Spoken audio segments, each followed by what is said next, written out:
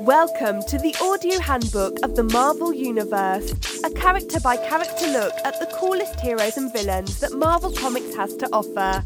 You can thank us later. For now, just listen. What's up, Cool Breeze? This is me, Icy Robots, and we're back for another super informative episode of the audio handbook of the Marvel Universe. That's the one where we take a look at some of the coolest characters. We already heard that part. The character we're going to take a look at this week is Titania, who you might know from the She-Hulk TV show. We're going to look at her origin, her powers, all kinds of stuff. It's going to be great, but before we get there, let's light that incense. Let's bang that gong. Let's get it on, on and on and on. You're listening to Icy Robots Radio. The character we're going to take a look at this week is Titania. Titania is a foil to She-Hulk. She and She-Hulk have clashed many a times, and I'm a big She-Hulk fan, so I do have like a passing familiarity with the character. So that's always nice going in. During the Dan Slott run, the one that they're kind of aping for the TV show, the lawyer show, the lawyer version of the She-Hulk comic, she pops up a few times. She has a really great cover during this period. She's like right on the front, bursting through the page, which it really stands out. It's a nice cover, honestly. If you've ever seen it, you know what I know. You know what I'm talking about. If you don't know, now you know. One of those things right there. I'm trying to think of some ways to like connect personally with Titania. I also remember back in the day, she appeared in what was it, Secret Wars, which was this was like one of the first big time crossover events I'd ever partaken in. This is where Doctor Doom and all the bad guys fight Captain America and all the good guys on a place called Battle World, and it was really awesome. They made a action figure set from it. All kinds of stuff, and Titania got her intro during issue number 3, I think it is, of the series. So you got to follow her from the start if you were down with Secret Wars. So that's all good. Now she's on TV too. She's on Disney Plus, played by Jamila Jamil, who's doing a really cool job of a different version of Titania. You know, you got the interconnected Marvel universe, which is different than the interconnected comic universe. So she has a different take on it. It's more of a social media influencer type than like a raging supervillain, but it works. I feel like it works in a modern day environment. But let's take a quick look at some of the personal details of Titania. Height, weight, that kind of thing. Personal details, height, weight, and that sort of thing. Her given name, her government name is Mary McFerrin, current alias Titania. Previous aliases, Thunder Girl, Skeeter, and at one time she was known for impersonating Spider-Woman. Affiliation, Gamma Flight. Gamma Flight was a team that was put together by Doc Samson, who we learned about a couple episodes back. He was put in charge of a team to look into the missing of Bruce Banner. Bruce Banner disappeared, and he was going to look into that. Let's see. Relatives, unnamed father and mother. Spouse, Carl Creed, the Absorbing Man, and they together have a son named Jerry Sledge. She is currently married. Her gender is that of a female. Her height, 6'6". She weighs 545. She's a big unit. Her eyes are blue. Hair, strawberry blonde. Origin, human mutate, genetically enhanced by Dr. Doom using Battle World technology. Living status, alive. Reality, Earth 616. Place of birth, Denver, Colorado. Identity, public.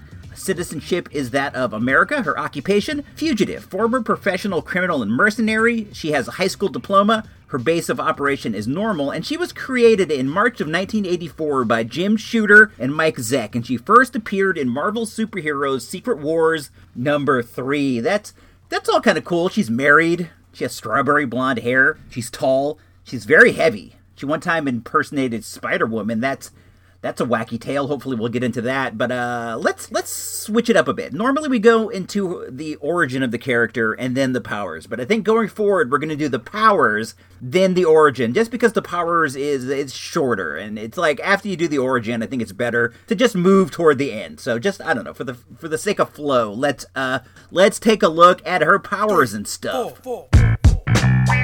Powers and abilities. Like what can they do and such. Superhuman strength. Titania possesses vast superhuman strength that has increased over the years due to intensive weight training. Titania was originally strong enough to lift about 85 tons, and she can now lift about 100 tons. Superhuman stamina. Titania's highly advanced musculature generates considerably less fatigue toxins than ordinary humans. She can physically exert herself at peak capacity for about 24 hours, before the buildup of fatigue toxins in her bloodstream begins to impair her. Superhuman durability. Titania's body is highly resistant to physical injury. She is capable of withstanding high-caliber bullets, falls from great heights, tremendous impact force, and temperatures as high as 1,500 degrees Celsius and as low as minus 120 degrees Celsius without sustaining injury. That's all. That's like the standard Marvel super strong powers. On the good old-fashioned power grid, she has intelligence of 2, strength of 6, speed of 2, durability of 5, energy projection 1. That's like your basic low number. And then fighting skills, that of a 4. The power of 6, the ability to lift 100 tons, puts her in the same category as like an armored character, like Tony Stark, or the same characters like Colossus or Carnage. Carnage can lift about that much. The durability of 5 makes her about as durable as, let's take a look. Ghost Rider is in that category. Reed Richards, the evil Reed Richards. Then Speedball, a.k.a. Pennant, who we learned about recently. So she's pretty up there. The main thing she has is her super might, and she's smart. She works out. She doesn't just like rest on her laurels and go like, I'm this strong. That's pretty strong. She hits the weight pile. It must be hard to hit the weight pile when you're lifting tons. I don't even know what you lift. There must be superhero gyms somewhere with like machines that have incredible weights made of I don't know, adamantium or whatever. Let's move forward. Let's look at her origin. How did she get these abilities? Like, who is this person? Where are they from? What do they do? What do they like to what do they fight about? What's any love in their life? I don't know. Let's find out. Character bio. Like how did they get their powers and stuff like that? Mary McFrin was born prematurely in a suburb of Denver, Colorado. Mary was often overlooked as the smallest of her siblings and would immerse herself in fantasy books. She grew little over the years, remaining short and scrawny compared to her peers. A popular girl at school named Vanessa Ashwood gave Mary the nickname Skeeter, a slang word for mosquito. Her only real friend was Marsha Rosenberg, who was similarly unpopular, in her case for being awkward and overweight. Consistently mocked and humiliated since childhood by the wealthy Vanessa and her social clique, Mary and Marsha had to take menial jobs to survive. Mary grew bitter over her hard life, and fantasized about something improbable in her favor, such as winning the lottery. These fantasies soon turned to gaining superpowers to be admired, and to exact revenge on her tormentors. When the second Spider-Woman, Julia Carpenter, began to make appearances in Denver, Rosenberg remarked that her hair was the same color as Mary's. Mary falsely confided in her friend that she was secretly Spider-Woman, and when Rosenberg spread the rumor, Mary saw her popularity grow and was invited to a party by Vanessa and her clique. This is all so sad. This is all so sad when you know that somebody turns out to be a super villain in the present, and you look back into their past and you see they were like horribly abused by their peers. In her case, because she was small. In her friend's case, because she was fat. This is so sad. It really makes me upset. I hate to hear these kind of stories. You hear these kind of stories in real life and they're upsetting, and you hear these stories in fictional situations and they're equally upsetting. I can honestly really relate to her. When I was in school, I was not a popular guy by any stretch. I know that's hard to believe. I mean, I like comic books and wrestling and toys and all these things.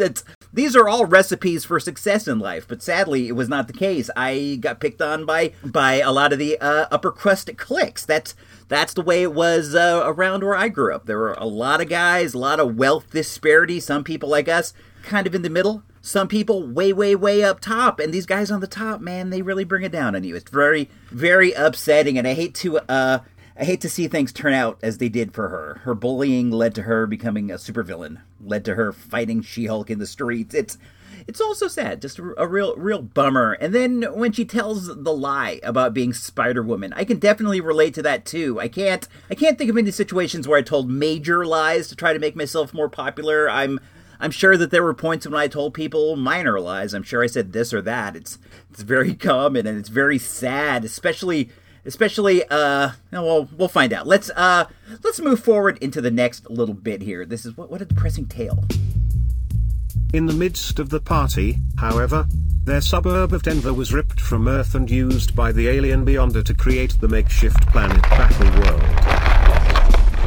When the real Spider-Woman arrived on the scene and saved the guests from falling debris, Vanessa and her friends realized they'd been duped and chased McFrin and Rosenberg into the forests of Battleworld. Frightened and exhausted, the two young women were found by the villain Dr. Doom, who was looking for recruits for his army of supervillains. He offered the girls the chance of gaining superhuman powers, and they accepted Doom's offer. It was kind of glossed over a little bit. They mentioned Secret Wars and they mentioned the Beyonder. The Beyonder is this godlike being that, in his first appearance in the Marvel Universe, he gathered a team of good guys and he gathered a team of bad guys and he took them to a place called Battleworld that was built up from like various pieces of different planets and Earths and stuff, and he made them all. He made them all fight. This was one of Marvel's very first major like crossover events. This was huge. This was a big event. They had a toy line. Everything. We've already talked about this at some point in the past. When they sucked up the pieces of the planets to make Battleworld, our gal got sucked into it, and then she got rescued by the Spider-Woman or whatever, and these horrible people, these horrible cliques are so mad. They're so mad at these two girls that they chased them into the forest of a place called Battleworld. That's not cool at all, man. This whole thing is very sad. And then when they're out there, they bump into Dr. Doom, and Dr. Doom's just like, let me give you some powers. He's on the bad guy team. Actually, Doom goes for Dolo in this. He goes for self. But at the time, he's part of the bad guy team, and he's trying to strengthen the ranks with some other people that he comes in contact with. And these girls, they're being chased into the forest of Battleworld by bullies, and they're just like, we'll do it, Doom, we'll do it. They receive the powers and they become what Titania had always wanted. She becomes super powered, and now she's on this place called Battleworld with these girls that have tormented her, and I can't even imagine what comes next. Let's find out. Doom recreated both women using highly advanced alien technologies found in the aptly named Doom Base, which were powered by immense energies from a ferocious alien storm outside. Able to use the technology entirely as he desired, Doom induced high-level metahuman abilities of a specific and particular design. While Rosenberg, now known as Volcana, received a fiery form composed of ionized plasma, McFrin became far taller, muscular, and more buxom than average. She now had an incredibly high level of superhuman strength and durability, but the change also affected her mentality. Where Mary McFrin had been small and timid, the newly named Titania was proud and confident, perhaps to extremes. Soon after, she challenged Karl Creel, the Absorbing Man, to a fight, but he refused, reasoning that he had nothing to prove to a dame. I don't think it was the powers that affected her mentality. I think that it's just she had the realization of her true self. She became the true self that she always wanted to be, and she had enough. She had had enough of this life of torment, and she was going to go out there and get hers. The first thing that she does is she challenges the Absorbing Man, Crusher Creel. This guy is like superhumanly tough, dude. This guy is like, he's like a godlike level of tough. At one point, our guy, the Absorbing Man, his power is if he touches anything, he can absorb the properties of it. Like if he touches an aluminum can, he can turn aluminum. And then one day he got the opportunity and he touched Thor's hammer, Mjolnir, and he became like just incredibly powerful because he absorbed the properties of the mystical Uru metal or whatever it is that the Mjolnir is made of, and he became just off the books. And our gal Titania, she steps to him and she's like, come on, bro, let's go. And Creel, he's like, I got nothing to prove to fight a dame. But anyway, that he kind of thought she was probably cool. He dug it a little bit. This dame's got some heart, but he didn't want to fight with her. They got to fight with Cap's Secret Wars team. Don't forget, we're on Battle World, which is a whole different pile of beans. Let's kind of jump ahead a little bit. There's a lot of Titania lore out there, surprisingly enough. I didn't think that there would be a ton, but there is in fact quite a ton. So we're gonna kind of take a little jump. The Secret Wars thing kind of took care of itself. They wound up back on Earth. Titania was doing some crime, and she starts hanging out with Crusher Creel, who we learned a second ago kind of has respect for the grapefruits on this dame, and this leads to a romance. They wind up together, but they don't settle down. They don't settle down into like a life of suburban bliss. They in fact continue on as like a supervillain duo, which leads them. Let's just go forward and find out.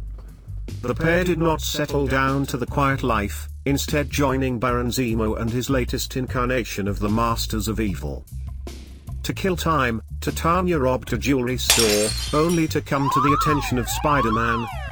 Too afraid to fight, she ran from combat, only to encounter the hero again in LaGuardia Airport. There, once more Titania tried not to fight, having Creel do so on her behalf. Yet the sight of his near defeat at Spider-Man's hands was enough for Titania to temporarily overcome her arachnophobia, charging into combat. It was a moot point, though, since Creel ended the fight by threatening to destroy a plane full of innocents if Spider-Man refused to leave the scene. Which he reluctantly did. The reason that she was reluctant to fight Spidey was during Secret Wars, she ran up on Spidey and he took her down. Spidey's tough, dude. He can really fight. He has incredible agility, incredible strength. He's tough, mentally tough, physically tough, and he took Titania out. And then she also stepped to She-Hulk at one point, and She-Hulk took her out. So she was really feeling it, dude. Imagine like you're small. People call you Skeeter. You're a tiny, like little puny person, and people call you names, make fun of you, and then you're given these abilities. You're massive, you're monstrous, you're incredibly strong, you can lift like 100 tons, you were so strong, and then you fight people, you go after people, and you're still getting beat, you're getting defeated. It has to be incredibly demoralizing. You gotta spend time with your superhero martial arts. Now we know that Titania did some working out. She hit the weight pile and increased her max lift by like 15 tons, from 85 to 100, I think it was. But you got to spend time in the dojo too. You got to go to Taskmaster's training school and find out how to use your fist properly. You got to learn how to use a baston, like the double bastons, like Daredevil. Maybe a shield, a sword. All these things are going to help you in the superhero game. You really gotta train your abilities, dude. You could also go and learn some stealth abilities too, so you don't have to be like busting through the wall and swinging around. You can play it smart, jump off the roof, and give him a Macho Man Randy Savage elbow drop. There's all kinds of options out there. I think that Titania just didn't take her martial art seriously enough. I imagine that when you're super strong, when you're so strong that you can like lift up a tank and throw it, you probably don't think too much about what would happen if you fought somebody your own strength, because there can't be anybody my strength. But Titania learned that there was, and it was very demoralizing to her overall. It's kind of sad. Just a very sad story. The story of Titania. It's not a great one. The villainous couple received another assignment from the Masters. This time, they were to kill the Avenger Hercules, who had been gravely injured previously by the Masters, and was in a coma in hospital. Beep. Hercules was saved by a guard of only the diminutive heroes Ant-Man and the Wasp. Creel was stung by the Wasp as he switched from liquid to human form, and Titania was shrunk to the size of an insect, and then blasted through a wall by Wasp. The villains were easily subdued, with Titania taken to the Vault, a superhuman penitentiary. And that's really like the end of Chapter 1 of Titania. She was given another like low-level mission by the Masters of Evil. They're just like, yo, Hercules is in the hospital. He's knocked out. Go in there, punch him in the face, take him out, destroy him. And she botches it. And this has to be heartbreaking too. She was defeated by the Wasp, who is like really small like a Skeeter. And this has to like really really hit home when she's in the vault for all those years later. It really has to sink in that, like, at one time she was Skeeter, and then she became massive, and then finally at the end, the massive person was taken out by the Skeeter and sent to prison. So, such an upsetting story, dude. It's terrible. But this all stems from the bullying. I feel like if she would have been left alone in the first place, that none of this would have happened. She probably would have just led a nice, healthy, happy life. But people ruined it for her. It's very, very upsetting. After she got out of jail, she was around doing stuff. Like, she was a member of Doc Samson. Learned about Doc Samson a couple episodes ago. He's the Hulk's therapist.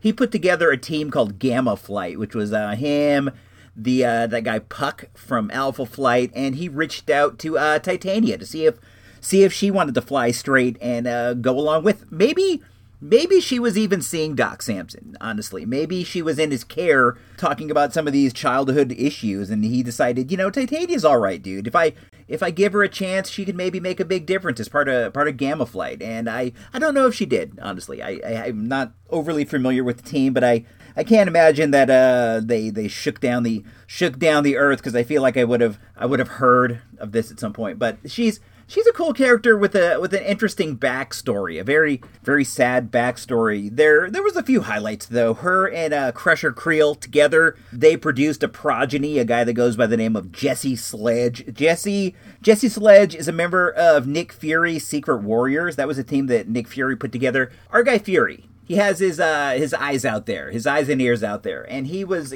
keeping an eye on dudes that he thought could maybe develop superpowers, and one of the people that he was watching was the child of Titania and the Absorbing Man. It would make a little bit of sense that this guy might wind up with some powers, and he did. He got powers similar to his father and the strength of his mother. Very dangerous guy, but Fury was keeping an eye on these guys. He called them caterpillars, and he was hoping some of these caterpillars would turn to butterflies so that he could put together like a secret ops team, which he did with this guy, the son of Ares, Phobos, Fear, the god of fear, Phobos, Quake, Daisy Johnson Quake, and a bunch of other people. That's a pretty decent comic that kind of spun off the Civil War thing. Secret Warriors, kind of fun, kind of cool, a lot of interesting characters in there, and it's nice to see Titania going on. It was honestly nice to see Titania on the She-Hulk TV show. There's a different take on the character that I did find enjoyable. I thought it was fun, but it would be kind of cool to see the OG comic Titania out there smashing things, but it's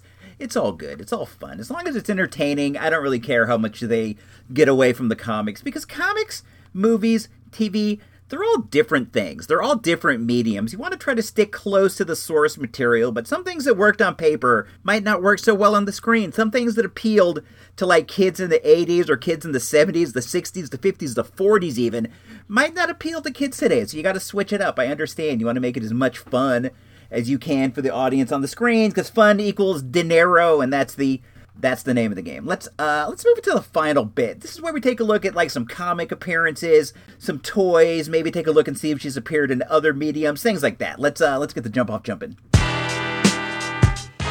Other stuff like, what was their first appearance? Is it valuable? Any cool toys or anything like that? You've got mail. All right. Right now, as we speak, I am logged on to the internet. I've jacked into the internet. We are on the world's biggest marketplace, a site known as eBay. This is a place where you can find things of various natures, antiquities, mystical items, and the thing that we're going to talk about right now, the thing known as comic books. Her first appearance is Marvel Superhero Secret War number 3. This came out in 1984. Right now, you could pick this book up right here. Here's one for $30. Here's a graded one, graded to 7 for $40. Here's an auction that just started, opening bid $5. I've seen this one go for as low as like $20-25. I think that if you could pick it up in that range, it's not a bad pickup.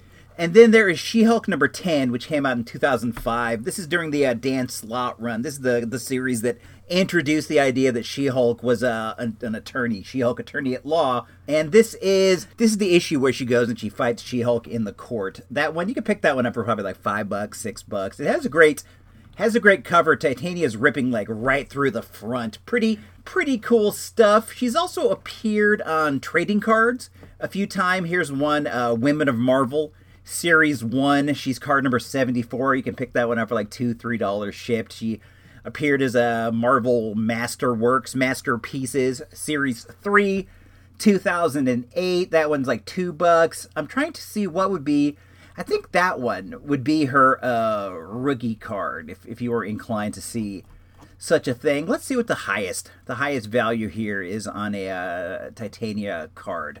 Here's the original art for one of the cards, the 2018 series. That one, that could be yours for just under $2,000. It's like black and white pencil with a little green ink. Very, very cool. Here's a graded 9 where she's fighting She-Hulk from the art that we just saw. That can be yours for $75. So those are a couple little things you can have if you're into the the whole Titania scene. You can get a comic, you can get a card, and she has not in fact appeared as a Marvel legend as far as I can see, but she has been a HeroClix many times. Here's one that's pretty cool. It's her and the Absorbing Man on the same HeroClix. HeroClix is like this game you can play with like little game pieces that fight each other and stuff. It's fun. I used to play it back in the day. I was into it, but you can get her with Crusher Creel, and then she's also alone. So if you get double Titania, you can stage your own Titania fights in your house between her and the She-Hulk HeroClix. This is a little side note. You can pick up the first appearance of Jesse Sledge, her son, in Mighty Avengers number 13. This one came out in 2008. I think this is sort of an undervalued comic. I picked up one. I was reading this when it first came out, but you get the first appearances, I think, of like 3 or 4 or 5 different members of the Secret Warriors, and you never know when one of those guys is going to get the jump-in. You never know when Jesse Sledge is going to hit it big. Weirder things have happened. That book can be yours for as low as $5. I'm kind of skimming around here, and people have a couple I've seen for $5.99 with shipping. I think that's not a bad pickup, honestly. If you're into the comic speculating game, which I am to like a small degree, if you're into that, that's just one to think about. The first appearance, Jesse Sledge. I think that might be about it as far as Titania merch. She hasn't been a big merch mover over the years. I think she may have been a Bowen statue at one point. I'm looking at some statues here. Looks like her. The big gal statues are pretty good sellers, but I think that like overall, Titania has a really sad origin story. It's not great, man. She starts off, she gets bullied, she gets more powerful, she's kind of not really doing as much as she could with those powers. Then she gets thrown in jail. Except for Jesse Sledge, I don't know that there's been like a lot of high points. I think that maybe if he goes on and he achieves a lot with Fury, he becomes a big time hero, which I don't know. Maybe he will. That could be something that can add to her legacy, but honestly, as far as it goes, her legacy is she got punched out on TV by She-Hulk on Disney Plus, which is fine. Some characters never ever make it to Disney Plus, so that is a big deal. I guess we're gonna kind of look at her as if she's like not the arch rival of She-Hulk, but she is a thorn in She-Hulk's side. I don't know who you would consider the arch rival of She-Hulk. It may very well be Titania as far as that goes, because they have tangled many a times out there on the mean streets. But I think that's about it, guys. I think that we're up out of here. I have another show. You can find it. It's on the internet. It's called World's Famous. That's kind of my vanity project. I talk about toys. I talk about books. I talk about Japanese League Baseball, He-Man, G.I. Joe, all kinds of fun stuff. That's a good show. It's called World Famous. Just go on the Googles. Google I See Robots Radio. That's ISEE Robots, as if I'm looking off into space with my hand across my brow and I see some robots coming in over the horizon. I See Robots Radio. You'll find all the fun stuff. There's me. There's Mr. Sensational Gino Vega. He's got a show that's a ton of fun. Then we got Carlos Perone with GeekFest Rants. Talks about all number of geeky comics topics. He talks about all sorts of geeky topics, movies, just everything geek related. It's all there. It's all great. I don't want to sell this stuff too hard, but I See Robots Radio. If you hear this show and you like it, there's a whole nother universe of stuff out there attached to it. So go dig into that universe. Jump in head first. Don't look to see if it's safe, just do it. But until you do that, this is me. Oh, Marvel Handbook on the tweet. This is me, Icy Robots, powering down the station and saying until we meet again, make mine Marvel.